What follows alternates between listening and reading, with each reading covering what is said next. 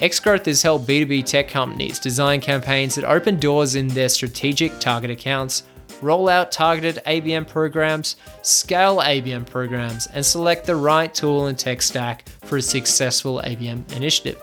These are all things Xgrowth has helped their clients with. If you're interested to learn how Xgrowth can help your firm's ABM program, check out Xgrowth at xgrowth.com.au. That's xgrowth.com.au and chat with the APAC ABM agency.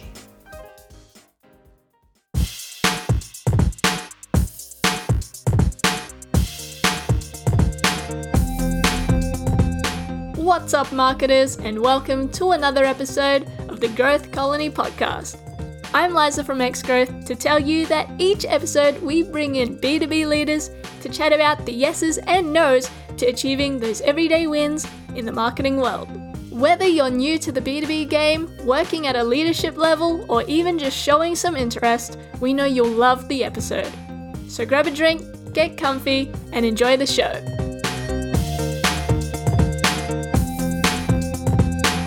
Hello everyone, welcome to another episode. I'm Shaheen Hoda with Xgrowth, and today I'm talking to Norm Jeffries, Managing Director and CEO of Truist, about his approach to staff retention at Truist.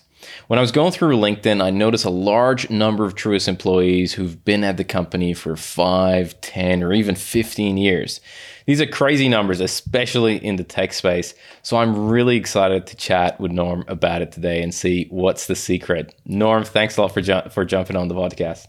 You're welcome. And Shaheen, thanks for taking an interest in Truist. Appreciate that. No, you're more than welcome. And as I said, I'm very excited to have a chat about this because I think it's very rare in the tech space to come across companies who are able to retain staff for as long as a large number of people at Truist have been with the company. And I guess where I would love to start is I'd love if you could explain a little bit about what is your time frame when you look at business? You know, how far you look into, and I think that's a great place to start for us and then dive deeper. So yeah, love to hear when you think about timelines, what timelines are we looking at when you look at business? That's a great question. I'm very, very lucky that with Truist being a privately owned business, the time frame we can look at can be not necessarily quarterly based, but much longer term. So for me, I would say it's beyond my life at Truist for a start. So I look at it as being I'm part of a legacy and leaving something better than I found it. So making sure that we're doing things today that set Truist up to be successful in 100 years' time. We still set, weekly and quarterly goals, but we're okay if things don't quite go right as we plan for a quarter by quarter because we're always looking out into that longer term. As a business, we have a BHAG, which can be up to a 20-year goal. Ours is a bit over 10 years, and that's to be financially independent, to give you and your family peace of mind. So it's internalised to our staff. So right now, we're focused on doing things that make Truist, I guess, a consistent income earner so that our people can feel safe here. And yeah, so very much longer term, primarily focused, Shaheen. Interesting. I mean, it's so, and I know a lot of the literature talks about that, but it's just so rare to hear about that these days, where it's all about the next quarter and what's happening in the next half year. So that's really refreshing to hear, and especially with the stock market, just like you talked about, being a public company, it's all about next quarter and is the stock price going up or down, or if going down, what are we cutting and what are we changing? Yeah, that's right. I mean, as I said, I think being privately owned makes it a lot easier for us because we don't have to worry about a whole heap of shareholders. We can focus on our people and, I guess what the three owners want out of the business. Yeah, got it. I also know we chatted earlier, and it's very clear that long-term planning is super important to you in the Truist team.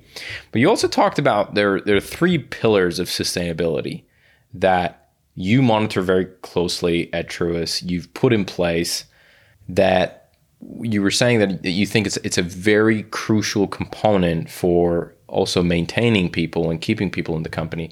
I'd love to explore those. Let's talk about these 3 pillars of sustainability.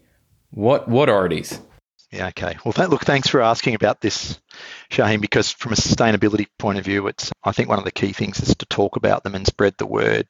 So the 3 key pillars are social or people focused.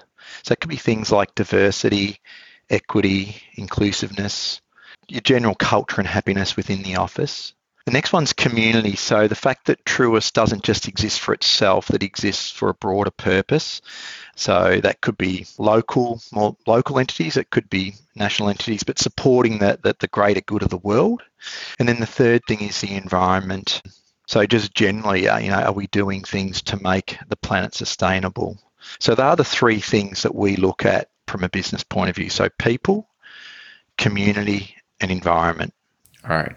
I want to unpack all 3 of those, right? Okay. And I want to dive a little bit deeper. So let's talk about the first one, which is social, aka people. What does that mean? Like, what are the building blocks that go into the social component? I guess from our point of view, I guess probably the first and foremost is we're looking for our staff to be happy and for it to be a positive culture. We've also learned along the way that if the organisation's diverse, it can have a great impact on our business. And some of our teams are quite diverse, and some haven't been. So it'll mean that we will do more to bring in diverse people. So it could be how we advertise. We've looked at some of the ads we've ran, and we might mean that actually the words in this may be more attractive to a male than a female. So we'll make sure the ads are open to all genders and different race, like different ethnicities. Other things, I guess, that we'll do here is things around personal development. So making sure that our people are feel that they've got a career here, or if they haven't, that it's easy for them to identify and move on. So anyone that starts here, like an awesome outcome would be if they retired. If this was the last job they've applied for and got, I reckon it'd be great for those people to retire here. So we'll do everything we can, like we're setting budgets. So we've got per person, we have a $3,000 budget for education. And that's per year, is it? Per year. Yep. Well, you get access to a lot of free courses from some of the partners we have. So there's lots of things like that. And we can do better at this in terms of understanding what it is our people want to do and help them get there. One thing we have learned, and that is that to make it easy for people to move from one team within Truist to another team. So the leaders are all very open with that. So someone could start in customer service, but maybe they end up moving to the marketing team later on or to a services team. And that's whereas if I think back a long time ago, we're probably a bit protective of our people. And if you hired someone, you wanted them to stay in your team, whereas now it's very much the other way around. So aspirations can be very open between a person and their manager. We providing a flexible place to work, so the ability for a parent to be able to drop their children off at school and then come to work and do those. So work flexible hours. So that's something that's new for us. So we've offered flexibility in jobs that start that way, or maybe someone does alter, after they have a child or whatever, to those sort of hours. But we haven't had a policy per se that really makes it easy for people to do that or to change from what might suit them today to something new. So we've invested heavily in that, and we've involved all our staff with that. We used to assess how we were going just by surveying our staff ourselves and not having any really sort of science to it, whereas we did learn it was best and we to go and externalize that and do it properly. So we signed up for a product called Culture Amp. I don't know if you heard of Culture Amp. Of course. I mean, they're yeah. So it was great to get an industry benchmark on ourselves. So what we were doing before was just trying to work out where we could do better and what our people thought and felt, whereas now it's really putting science behind it. So that's been good, and we've seen, we've certainly been moving in the right direction. And what I really like about that is it tells us scientifically what things we can do to make it have the most impact on our staff. So, and it might be something we might have thought of. So that's been a really good tool for Truist. They're probably some of the main things that, that we've been working on, Shaheen. Got it. Norm, these like 3 pillars that you talked about, and I want to dive into the other ones, but as you were talking about it, is this something that you've recently put in place? Has this been around for ages, or you've recently formalized it? When did this happen? Just a COVID thing? Yeah, no, that's a great question. So many of the things we've had aspirations, and if I think about the environment, for example, okay, we put solar panels in a long time ago because we wanted to have a positive impact. But we're really quite lucky where Hewlett Packard put out a challenge a bit over a year ago on sustainability, and they helped us formalise goals and set, really document it quite closely across all these things to things that we wanted to do or should do. So it's not something that, it's something that I'm grateful to HP for introducing us to. So we formalised a plan out over a year ago onto all sorts of things, whether it be training around sustainability, so having our staff participate in training, promoting and advertising externally that we're doing things. But yeah, so we've always had a little bit of it, but certainly from a formal point of view, it was HP challenging us on the issue that helped us probably achieve a lot more than we otherwise would. I think it's probably more than doubled we would have done some things, but we've done more than double than what we would have if we hadn't have stopped, taken an assessment of where we were at, and then written down a heap of goals around these 3 categories. Interesting. Okay. Let's jump into pillar number 2, which is community. And I love that. And I don't know if you've come across their literature, where I was reading about Salesforce, where they have they call it the triple one or something in those lines, where 1% of 3 things. And I know 1% of their revenue goes to charitable activities, 1% of their staff time, and then 1% of their product. Tell me a little bit about the community component. What does that entail? Because one other thing that I would say before we dive into that, I feel like these three pillars that you talk about, they feed one another as well, where the community stuff also helps the social component of the team. The environmental and sustainability side of it also feeds into the community, also feeds into the social component. Tell me a little bit about the community part. Yeah, actually, it's very well put, and they do feed into each other. And what I'll start by saying is going back to the Culture Amp survey, and when our engagement score changed so much, in a lot of the free text, so many of our staff commented on the community piece. And so, certainly our people were more engaged at work, but they really seem to like participating in the community. So I think it's had a really big impact on the business. So one of the things, we've always been, I think, a fairly generous business, donating money to the community. We got a bit smarter in how we involved our staff. So our staff set up a committee and they choose where we donate. So right now, we just have a set figure every month, regardless of how much profit we are or are not making. We donate $5,000 of Truist money to a charity every month. So that committee, they got to review and choose what charity or charities that we'd partner with. And they had just absolutely free reign there. And then, so that's giving away Truist money, but they also then came up with, with these charities, what other things can we do? Can we donate our labour force to them so that, some of our people can go and work instead of, or they're still getting paid by Truist, but to spend those hours going and working, and it could be in a shopping centre selling daffodils. It could be going to Queensland Cancer Council and jumping phones and calling and thanking up people that have donated money to them. There's all sorts of things that we've done or that I've done as well. Going for doing walks to fundraise. And that's another piece, and fundraising ourselves. So besides Truist donating $5,000 every month, the team often have come up with ideas to raise extra money for these charities.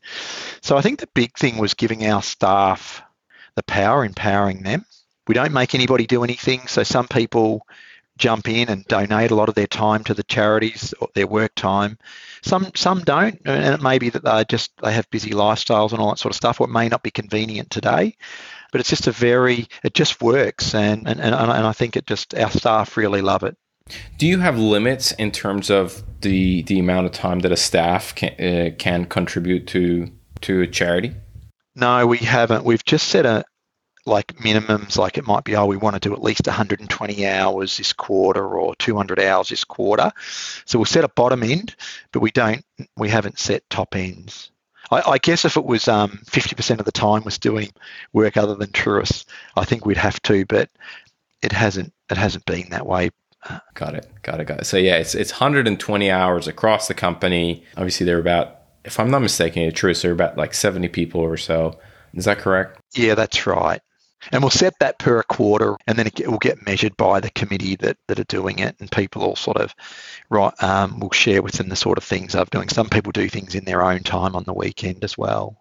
Actually, that's what's been nice. There's been a number of activities that we've participated outside business hours, and it's not uncommon to have 20 or 30 of our people turn up to do a walk through the bush.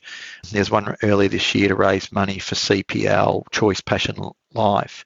And it was just nice to see our people donating their time on the weekend to be walking through the bush to help this great cause. So yeah, and I was pleased that they were happy to be with each other outside of business hours. Got it. That's not always the case in some companies, so that's amazing to see. And actually, some of the other things is, as you get going in the community, you start to do things like one of our marketing people work with the men's shed just down the road, and they had trouble with their website, so he donated his time to help them modernise their website. And because of that, someone found them and donated $10,000 worth of money to them, which they credit back to Jake, who did that work for them. It's just doing those sorts of things. A local councillor who wanted to help out I think it was about 30 local sporting groups with insights as to how to make it easier for them to run their different things, whether it be athletics or football clubs. She loaned our facilities, and then there's about 50 or 60 people that came here, and she had different speakers. It could have been the police about blue cards. It could have been someone about getting government grants, just to help these clubs. And that was another thing that our business did, to just using our facilities outside of ours for these groups to share them. We've got nice facilities here, so it's just nice to be able to share them. So it can be all sorts of things, but that all came from our people getting out in the community and just talking to people that are around us that we can partner with and help out. Interesting. And Norm, I know that the point of this is not necessarily, it's not new business or opportunity creation. It's really building that culture within the company, giving back to the community.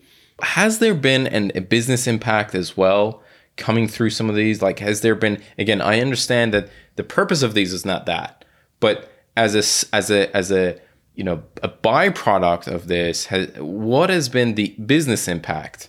Yeah, look, it does have a positive impact. I think happy people, so our happy staff means happy customers. So I think in terms of our relationships with our customers, it means for more positive relationships. I think as a culture, it's pretty easy for people looking outside at Truist to see what our culture's made up. And I think some organisations, I think, want to trade with us for who we are and what we stand for. So I think that has definitely happened there.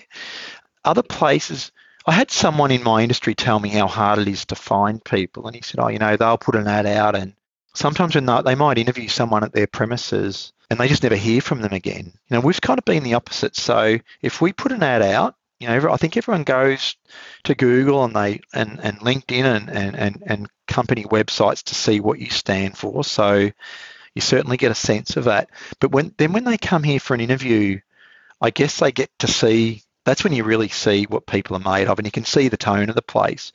So for attracting and hiring staff, it's had a big impact on that. So most people that come here and interview with us almost always want to work for us. And so I think that comes back to this whole sustainability and culture piece personally. And And look, you're right. I think it's important if somebody goes into it for the marketing reasons. I guess it's okay, because if you're doing sustainable things, it's better than doing nothing. But that's not why we're in it. We are really into it because we enjoy it and we want to make a difference. I think I might have shared with you, we used to be called Computer Merchants, and we had a brand consultant come and look at our interview clients, interview partners. And when she started, I asked her, I said, what's the likelihood that you're going to tell us we need to change our name? And she said, look, Norm, it's unlikely. You've been around for 40 years, the business. It's not likely I'd do that. But she came back and she said, you do need to change our name. So then we went through the exercise of looking at a name, and with staff input and the help of a company called Driven, we came up with a name called Truist. And Truist is a made-up word derived from the word altruism, doing good for mankind. And our company's purpose, so the purpose that our staff live by, is together helping customers achieve their goals. So I think it's just all been a nice fit for us. I'll go back, if people want to do sustainable things for marketing, I think it's great. It's better than doing nothing. But for us, we really do enjoy helping one another out and doing good things, and it makes for a great place to work, and we all have a lot of fun doing it. I love it. Let's touch on the third pillar, which is around sustainability and environment, right? Now, you touched on it a little bit, you talked about solar panels, but let's dive a little bit deeper, and I want to unpack that as well. Yeah, so with that, I guess we set some hard, firmer goals. So when we originally put solar panels in, we had an idea of our power consumption and the sort of impact it could have, and we did that. But I guess this time round, we wrote down plans, or when we did this plan a bit over a year ago, we set longer term aspirations about having a better impact on the environment. So coming back to the power, it could be, some of the things that came out of it, having policies on procurement. So when we're buying some IT hardware for our own business, just looking at, is it made from recyclable plastics? What's the power consumption of that product versus another product? Another policy internally about just simply turning the lights off. So the last person to leave any team at the office turns the lights off that relate to that team. Other things that we looked at were waste. We wanted to reduce our landfill. So we did a number of things. Every desk had two bins. You had a general waste bin and a paper bin. So we took those bins away and put centralised bins in. That created movement, so people would more likely, or you'd move more in the course of the day, so you get up and stand and you interact with other people over at the bin. We introduced a third bin when we put these centralised bins, which was a soft plastics bin.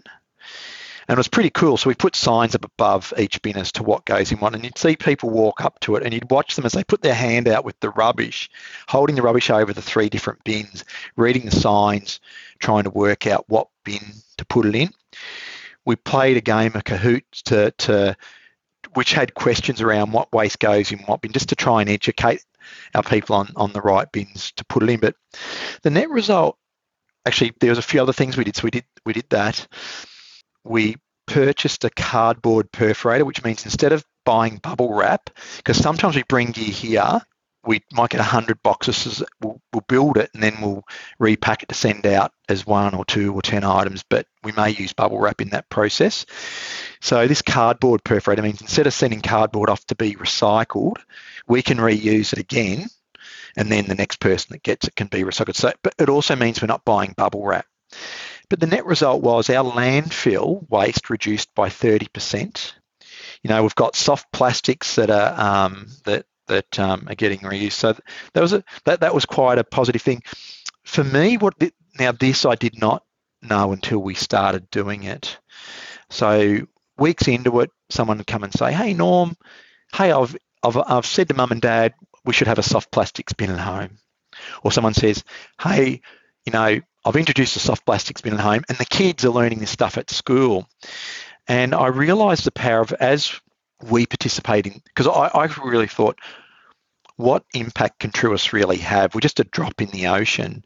But it was through that mind share and people taking things home and having conversations. And I if you think about the recent federal elections we had, I think part of that is it's just from all of us talking. So I think the more we talk about things and promote things as a community, it does make it so much easier for governments to then make policy that actually drives for better environments and community and all those sorts of things, right? Whether it be equal rights or whatever. So I'm all for us doing the little things, because then we get to talk about it, and I think it's together that we make real change happen. Another thing that I found really hard, Shaheem, was what is our Truist's carbon footprint? Over 10 years ago, I attempted to find that out. I gave up.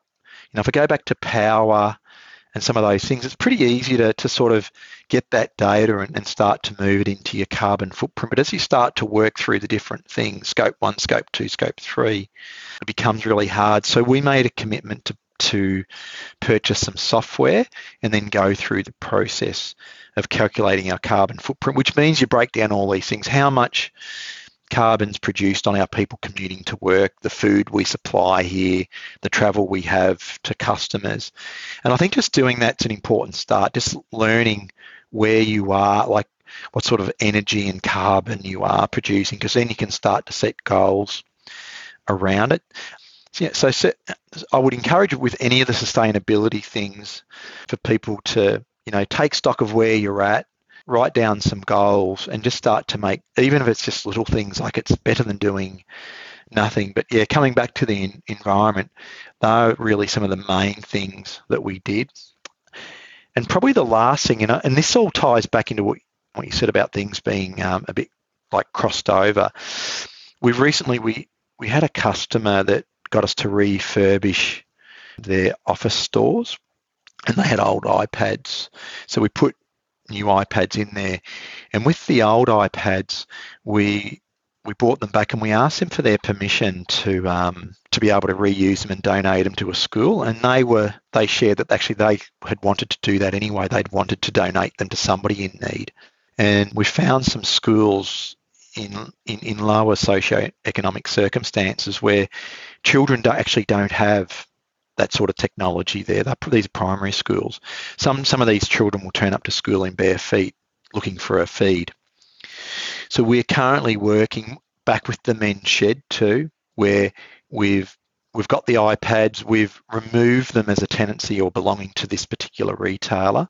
We've reinstalled a new version or updated them so that they can be new devices for these schools. The men's shed's helped out by doing some of the work, and they wanted to be active in it, for something for their members to participate in. But we're pretty close to starting to send these devices out to schools. That we're looking for that to happen in the next few weeks. But I guess if you think about from the environment point of view, these machines are getting a second life, so that it's part of the circular economy. And then if you go back to the community, we're helping out some schools in need. And from a social point of view, and our people, they're loving being part of it. It's quite rewarding for them. And I'm looking forward to when we take these devices to the schools and hand them over. Even if it's just, I know the principals of those schools are going to be so happy to have these assets for the kids. Look, I'd share with you who the retailer was, but I just don't have their permission at the moment to say their name. But even though it's all good, and we're getting that validated that they are good to have their name shared, because it's a great thing that for them to donate that. But back to your point, Shane, everything crosses over.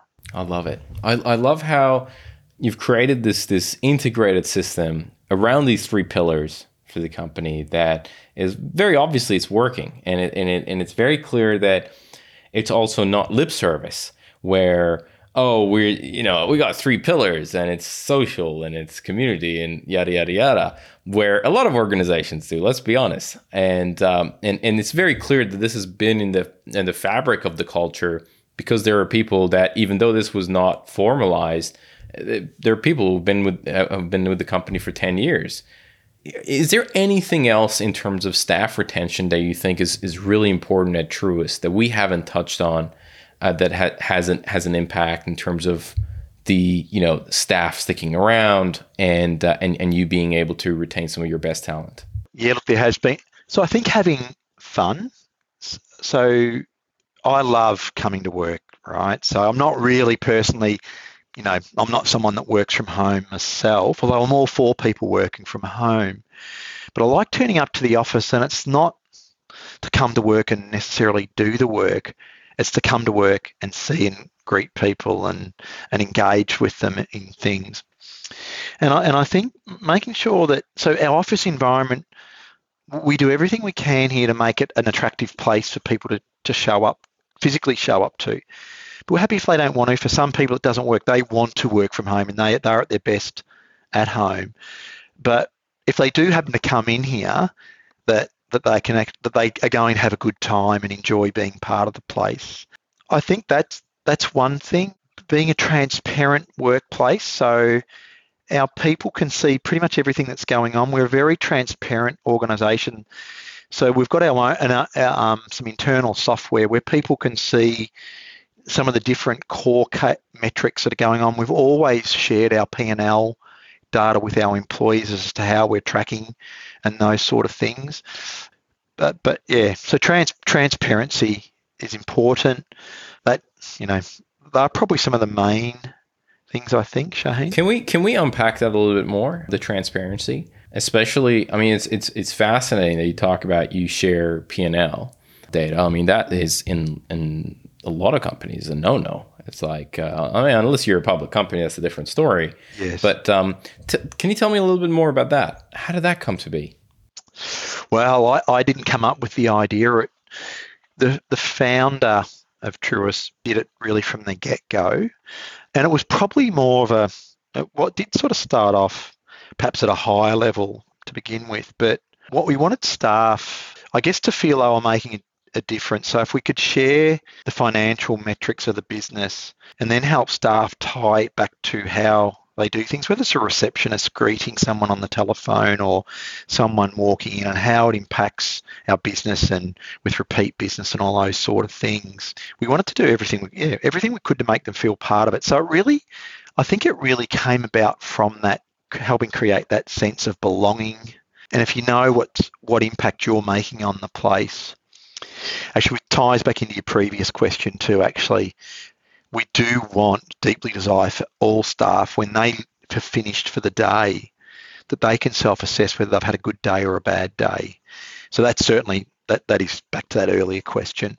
But it's certainly been an important part. It does come with a warning though. So whilst we've always shared the financial data, I think you can overshare in the sense that you can't make it all about the financial data. So we do share the financial data, but it's secondary to culture and our people. So we want our people to know that when we're talking about the success of the business, what's happening for them is always first and foremost. And it hasn't always been talked that way. And then the financial part, that is secondary. So, when we're setting our quarterly goals, there'll be goals that are for our people, and then say, by the way, these are the sort of financial ones that sit in there behind that. But if all the business is transparently talking about finances and money, that can go. I think that can go the other way, if that makes sense. Yeah, and I mean, I can totally see that. And my next question is, that transparency. I think it's something that a lot of organizations might be aspired to do. But then the question is how much do I share? To what depth do we go? How do we kind of mitigate if the company's not doing well and people are like, oh my God, should I start looking for another job? Yes. Where is that? Is it do you share the full P&L? Is there, so that you also, for the benefit of the staff? Yeah. How do you approach that level of visibility? Yes. We do share everything. The three owners, I'm going to say we're somewhat conservative, and I feel very lucky that I got two partners that, like me, I know we like bricks and mortar. So Truist purchased our own building to operate on, right? So I think if I go back to that big picture that we talked about earlier, the longer term aspiration, the balance sheet is every bit as important as the P&L. So these publicly listed organisations that get a hard time reporting on quarter by quarter. That's less of an issue to us because we focus on our balance sheet. So when things are tough, we can say to our staff, hey, we own our premises. We don't have to pay rent. We own the facilities that we're in. And we invested in this longer term aspect. When we, probably a good 15, 16 years ago, we saw a change happening in the market. And we'd already been saving a lot of our money that we earned, or part of it. And we said, why don't we go and buy premises in Truist's name? Because the previous premises were bought outside of Truist's name. And we let our staff participate in the acquisition of that building. So some of our staff own a little bit of the building. They don't own a part of Truist, but they own a bit of the building. Because I realised at the last building we were in, as an owner of the business, when I walked into the office and I put my hand on the door handle and I opened that door, that was more significant to me in ownership than what the business was. And those owners get paid essentially like a rent or whatever every month, and it's 1%. So if you were to put in talking in round numbers, if you put in $100,000, you get $1,000 every month. If you leave the business, you have to sell the units back to the business. But if you cash out, it's written into the trust deed that you'll always get the money you put in, but we get the property valued every couple of years. So of course it's worth more now than it was when we built it. So they would get, if we'd say it's doubled in value, they get double what they put in. So everyone that's bought in's had a good return. But tying it back to your original question, having that sort of philosophy helps us be okay about sharing the news when it's not so great in the quarterly profits, because we can demonstrate that we're doing things in the longer term and we have buffers. And as we do things in our business model to make recurring income streams stronger and better, and I guess it also gives our staff a reason to help participate and support those initiatives. So I mentioned before, going back in time, that 16 years roughly, we saw this infrastructure as a service coming on, and we realised that if we're going to invest in infrastructure as a service, having a really healthy balance sheet will help banks lend us money if we need to buy lots of compute. So, when we bought this particular building we're in our business name, we've gone and bought 3 other properties. So the Truist owns 4 properties. So we're not in the business of property, but then from those properties, as they appreciate, we've been able to borrow against them to buy IT assets that we rent to organisations that, there's equipment that we rent to banks or provide infrastructure as a service to banks. There's some utility type companies that there's a large number of organisations that rent equipment, but we've been able to build up this future. But yeah, so to come back to your question, we can be transparent even when times are bad because our staff do know that we've got that longer term aspect and we do things towards it. I wanted to bring in the cancer thing, and I wanted to ask you about how did that change your view on business? And I mean, that was something that I was very interested to hear about as well. But yeah. I was also conscious of your time. Yeah, no, thank you. Look, do you know what? I reckon the big thing with the cancer thing in business, that because at age 22, I knew something was wrong with my liver. At 33, I was told I wouldn't live a full life, and they didn't know what it was at 22, but at 33, it was identified that I had this thing called primary sclerosing cholangitis, and that I was not going to live into my, 80s or anything like that. So that put a cloud over me where it probably, sadly, what I continue to do was probably live in the future, not live in the present. And I think because I dearly wanted to, being a parent, I wanted to make sure that my wife and kids were, if something were to happen to me, that they wouldn't be left destitute or whatever, So it all tied in nicely with my personal goals about, making Truist a great place to work and having recurring income streams and all those sorts of things. But sometimes if I was in a meeting, Shaheen, I'd be thinking about the next meeting and what I've got to do next to get these things right, so that Truist would be okay if I was to die in the family. And it would come in waves. Sometimes I'd think about it a lot, and other times I'd forget about it. But after going through after being told I had this cholangiocarcinoma, which is normally 18 months to live, and then getting so when that happened, I was fortunate that I was at the place where I knew everyone would be okay without me. I knew that, I wasn't going to the business would go on without me, and my family was going to be okay. But it reminded me the importance of living in the present And I think sort of coming through that and then resetting these or locking in these sustainability goals, it just helped me commit to those things that are people-based. And I think that's probably the biggest impact that it had on me was, people and being in the present with them. So it's very profound, and some experiences would teach you things that you just wouldn't learn and otherwise, and there's not a strong enough force to make that sink in. Yeah, no, you're right. Certainly, I'm glad to, even though I've had a liver transplant, you go, okay, there's risks after you've had it. The cloud that was always over my life, it's just nice to have that gone. And the doctor so when I was 22 and they said something was wrong with my liver, I got prescribed to a fellow by the name of Professor Laurie Powell. And so at 23, I started seeing him, and then he was with me at 33 and identified, what the real problem was. And I still, the last time I spoke to him was last year, and towards the end of last year, and it was after I'd had my transplant. And, he'd be late 80s, I guess. And he goes, Norm, it's incredible. He goes, I never thought you'd get to this age that you are now. And he said, the fact that you've had a transplant, he said, your medical, the risk of you dying of a medical reason, it's the same as everybody else's now, whereas you've always had this, thing that was going to shorten your life, he said. And I'd always told him earlier on that I wanted to see my grandchildren grow up. I mean, I told my wife great-grandchildren, but I needed my doctor to believe in me, so I dialed it back one to grandchildren. But he always remembered me saying that, and he said, no, we're going to want to make sure you get to see your grandchildren. I don't have any grandchildren yet, but it was always just, it was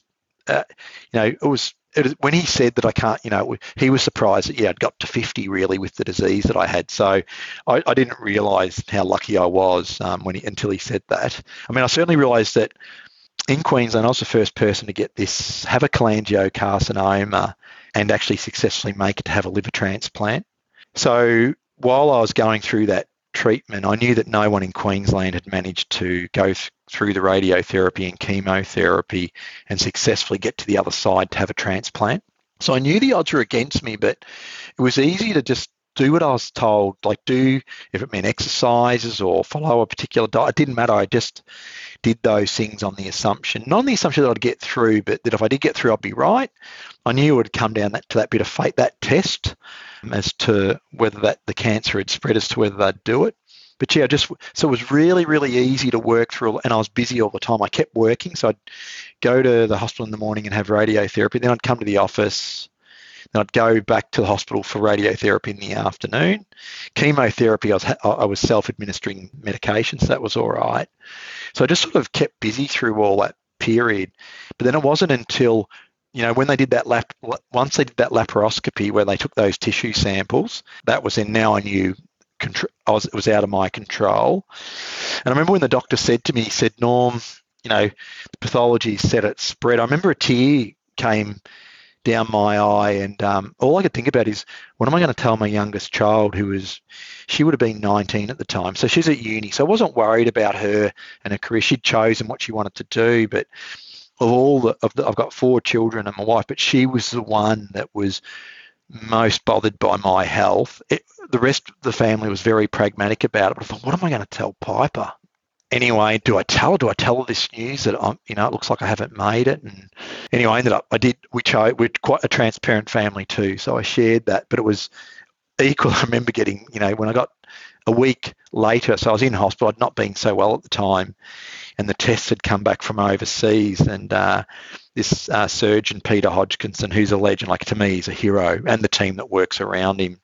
I was in bed, and he walked in, and he said, do you feel like a hug? And I could just tell by the way he said, I said, have you got good news for me? And he said, I do. And so I remember, getting out of bed and getting a hug from the surgeon that was going to do the transplant. And this was quite late in the day. It was after 5 o'clock. And one of the administrators, her name was Marie Jarrett, and she's like a project manager in the liver transplant side of things. She stayed back for probably a couple of hours to fill out the paperwork with me then and there to get me on the transplant list. As of then and there, it was just such a wonderful feeling to know that that I was going against the odds. Being told, looks like you probably haven't got there, but we are getting a second opinion to then get it's okay, you're there. And then, so that was in the very beginning of December. At the end of November, they said, you haven't made the list. Beginning of December, I was told I was eligible. And then in February, I got the transplant, so a couple of months later. But yeah, no, sort of very, very happy story, that one. Wow. Happy ending. Wow. That's something. That's something. I'm glad you shared that, and I'm super grateful for you sharing that on the podcast and the impact that has had, and thank you so much for that. Have you read the State of ABM and APAC report yet? If you have, you'll know that 59% of marketing leaders are intending to increase their ABM investment in the coming year. Even bigger news is 0% of survey respondents are going to decrease their investment.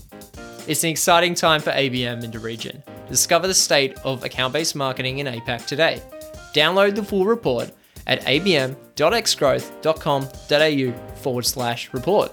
That's abm.xgrowth.com.au/report. Before we wrap up, I want to also ask you a couple of rapid fire questions and go through some of those. Are you happy for us to jump into those? Yeah, sure. All right, let's do that. So the first question I want to ask is, what is one resource, and it could be a book, it could be an audiobook, it could be a podcast, it could be whatever it is, that has had a profound impact, and it could be more than one book, and we're more than happy to get a list, but has had a fundamental impact on the way you work or you live? I'm going to say probably Dale Carnegie's How to Win Friends and Influence People. I guess learning at a younger age the importance of communication. It's good. Like, it's something I encourage really everybody to read. I think it's good for students, and I think it's just a great foundation for people to have, get some basic skills from. I love it. Very true. Very true. Question number 2, and this is more about marketers. We haven't talked about this much, but I also know you have a very strong, you do a lot of work on marketing and sales. I have a very strong background on that. When it comes to B2B, if you could give one advice to B2B marketers, what would that advice be? To B2B marketers, I think it is have a purpose and a goal as to what you want to achieve. Something's important to you. That then makes it easy enough to do the work that you're going to have to do to get the outcome. So I think the main piece of advice is just knowing your own purpose in what you're doing, to give you the fuel when you're going to need it in those times when things aren't quite going the way you'd like them to go. And also it's pointing you in the direction of where you want to get to. That's my number one piece of advice. I love it. Question number 3. I'd also love to know who are some of the influencers that you follow. Now, whether that's in terms of sales and marketing, or it's with regards to business and business strategy and so on and so forth. Who are some of are there any influencers that you follow? There are. So someone that I like is Simon Sinek. I like what he stands for. And he talks a lot about the longer term stuff. He calls it, I think he's got the infinite game. And I also like his sort of, when he talks about purpose and those sort of things. So that's one. Jim Collins from a research point of view, and I like the research he's done on successful businesses. So I follow, in fact, in the thing behind me, you can see that's my version of a flywheel back there for Truist. And probably another one is Scaling Up, Vern Harnish. I really do like the principles that he's written about there in running a business. It covers a lot of aspects from cash to strategic plans and those sort of things. But they are the sort of things I do like. Actually, Atomic Habits is a good thing in terms of if you want to try and change something, just understanding how to change a habit. That's a newer sort of. That's a good book as well. Yeah, I actually do use that from time to time when I try to change something that I'm doing or whatever, or a sort of a habit. I think that's very helpful. Solid advice. Those are all amazing people. I know Jim Collins. I don't know if you managed to pick up his new book. I saw he published a new book, and I'm keen to have a read. Obviously, some of his classics are just classic, and you can't replace them. But no, Yes. those are amazing thought leaders.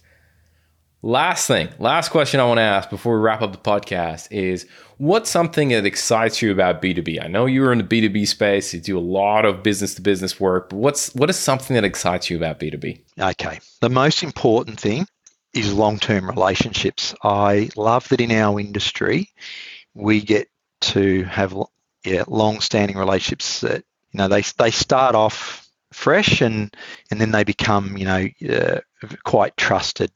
And you don't necessarily always get that in the B2C stuff, but in B2B, I think it's wonderful. I love that we get to deal with change as well, that every day's different, to the day before, and things are always changing. But I love having I love just long-term relationships, and the new relationships become long-term relationships. Noam, this has been an awesome conversation, and I just want to say thank you very much for your time and all the insights. I mean, I was just fascinated from the three pillars, the transparency, the transparency on financials and business operations, and all the stuff that we talked about. It's very educational for me, and I'm sure it's very educational for a lot of people who've been listening to this to the podcast. So thank you so much for coming on the pod. You're welcome. Thanks for the opportunity to share a bit about Truist and a bit about our journey. Welcome. All right. Today's episode of Growth Colony was produced by Alexander Hipwell and Liza Maywald. It was edited by Dave Samito, with additional editing by Liza Maywald and music arrangement by Alexander and Liza. Special thanks to Tina Wabe. We couldn't make this show without you. Growth Colony is hosted by Shaheen Hoda, Director of Growth at XGrowth. If you enjoyed the podcast, please subscribe and give us a rating on Spotify or Apple Podcasts. Do you think you'd be a great guest or just interested in a chat? Send through an email at podcast@xgrowth.com.au. That's podcast@xgrowth.com.au. That's all for now. We'll catch you next week right here on Growth Colony.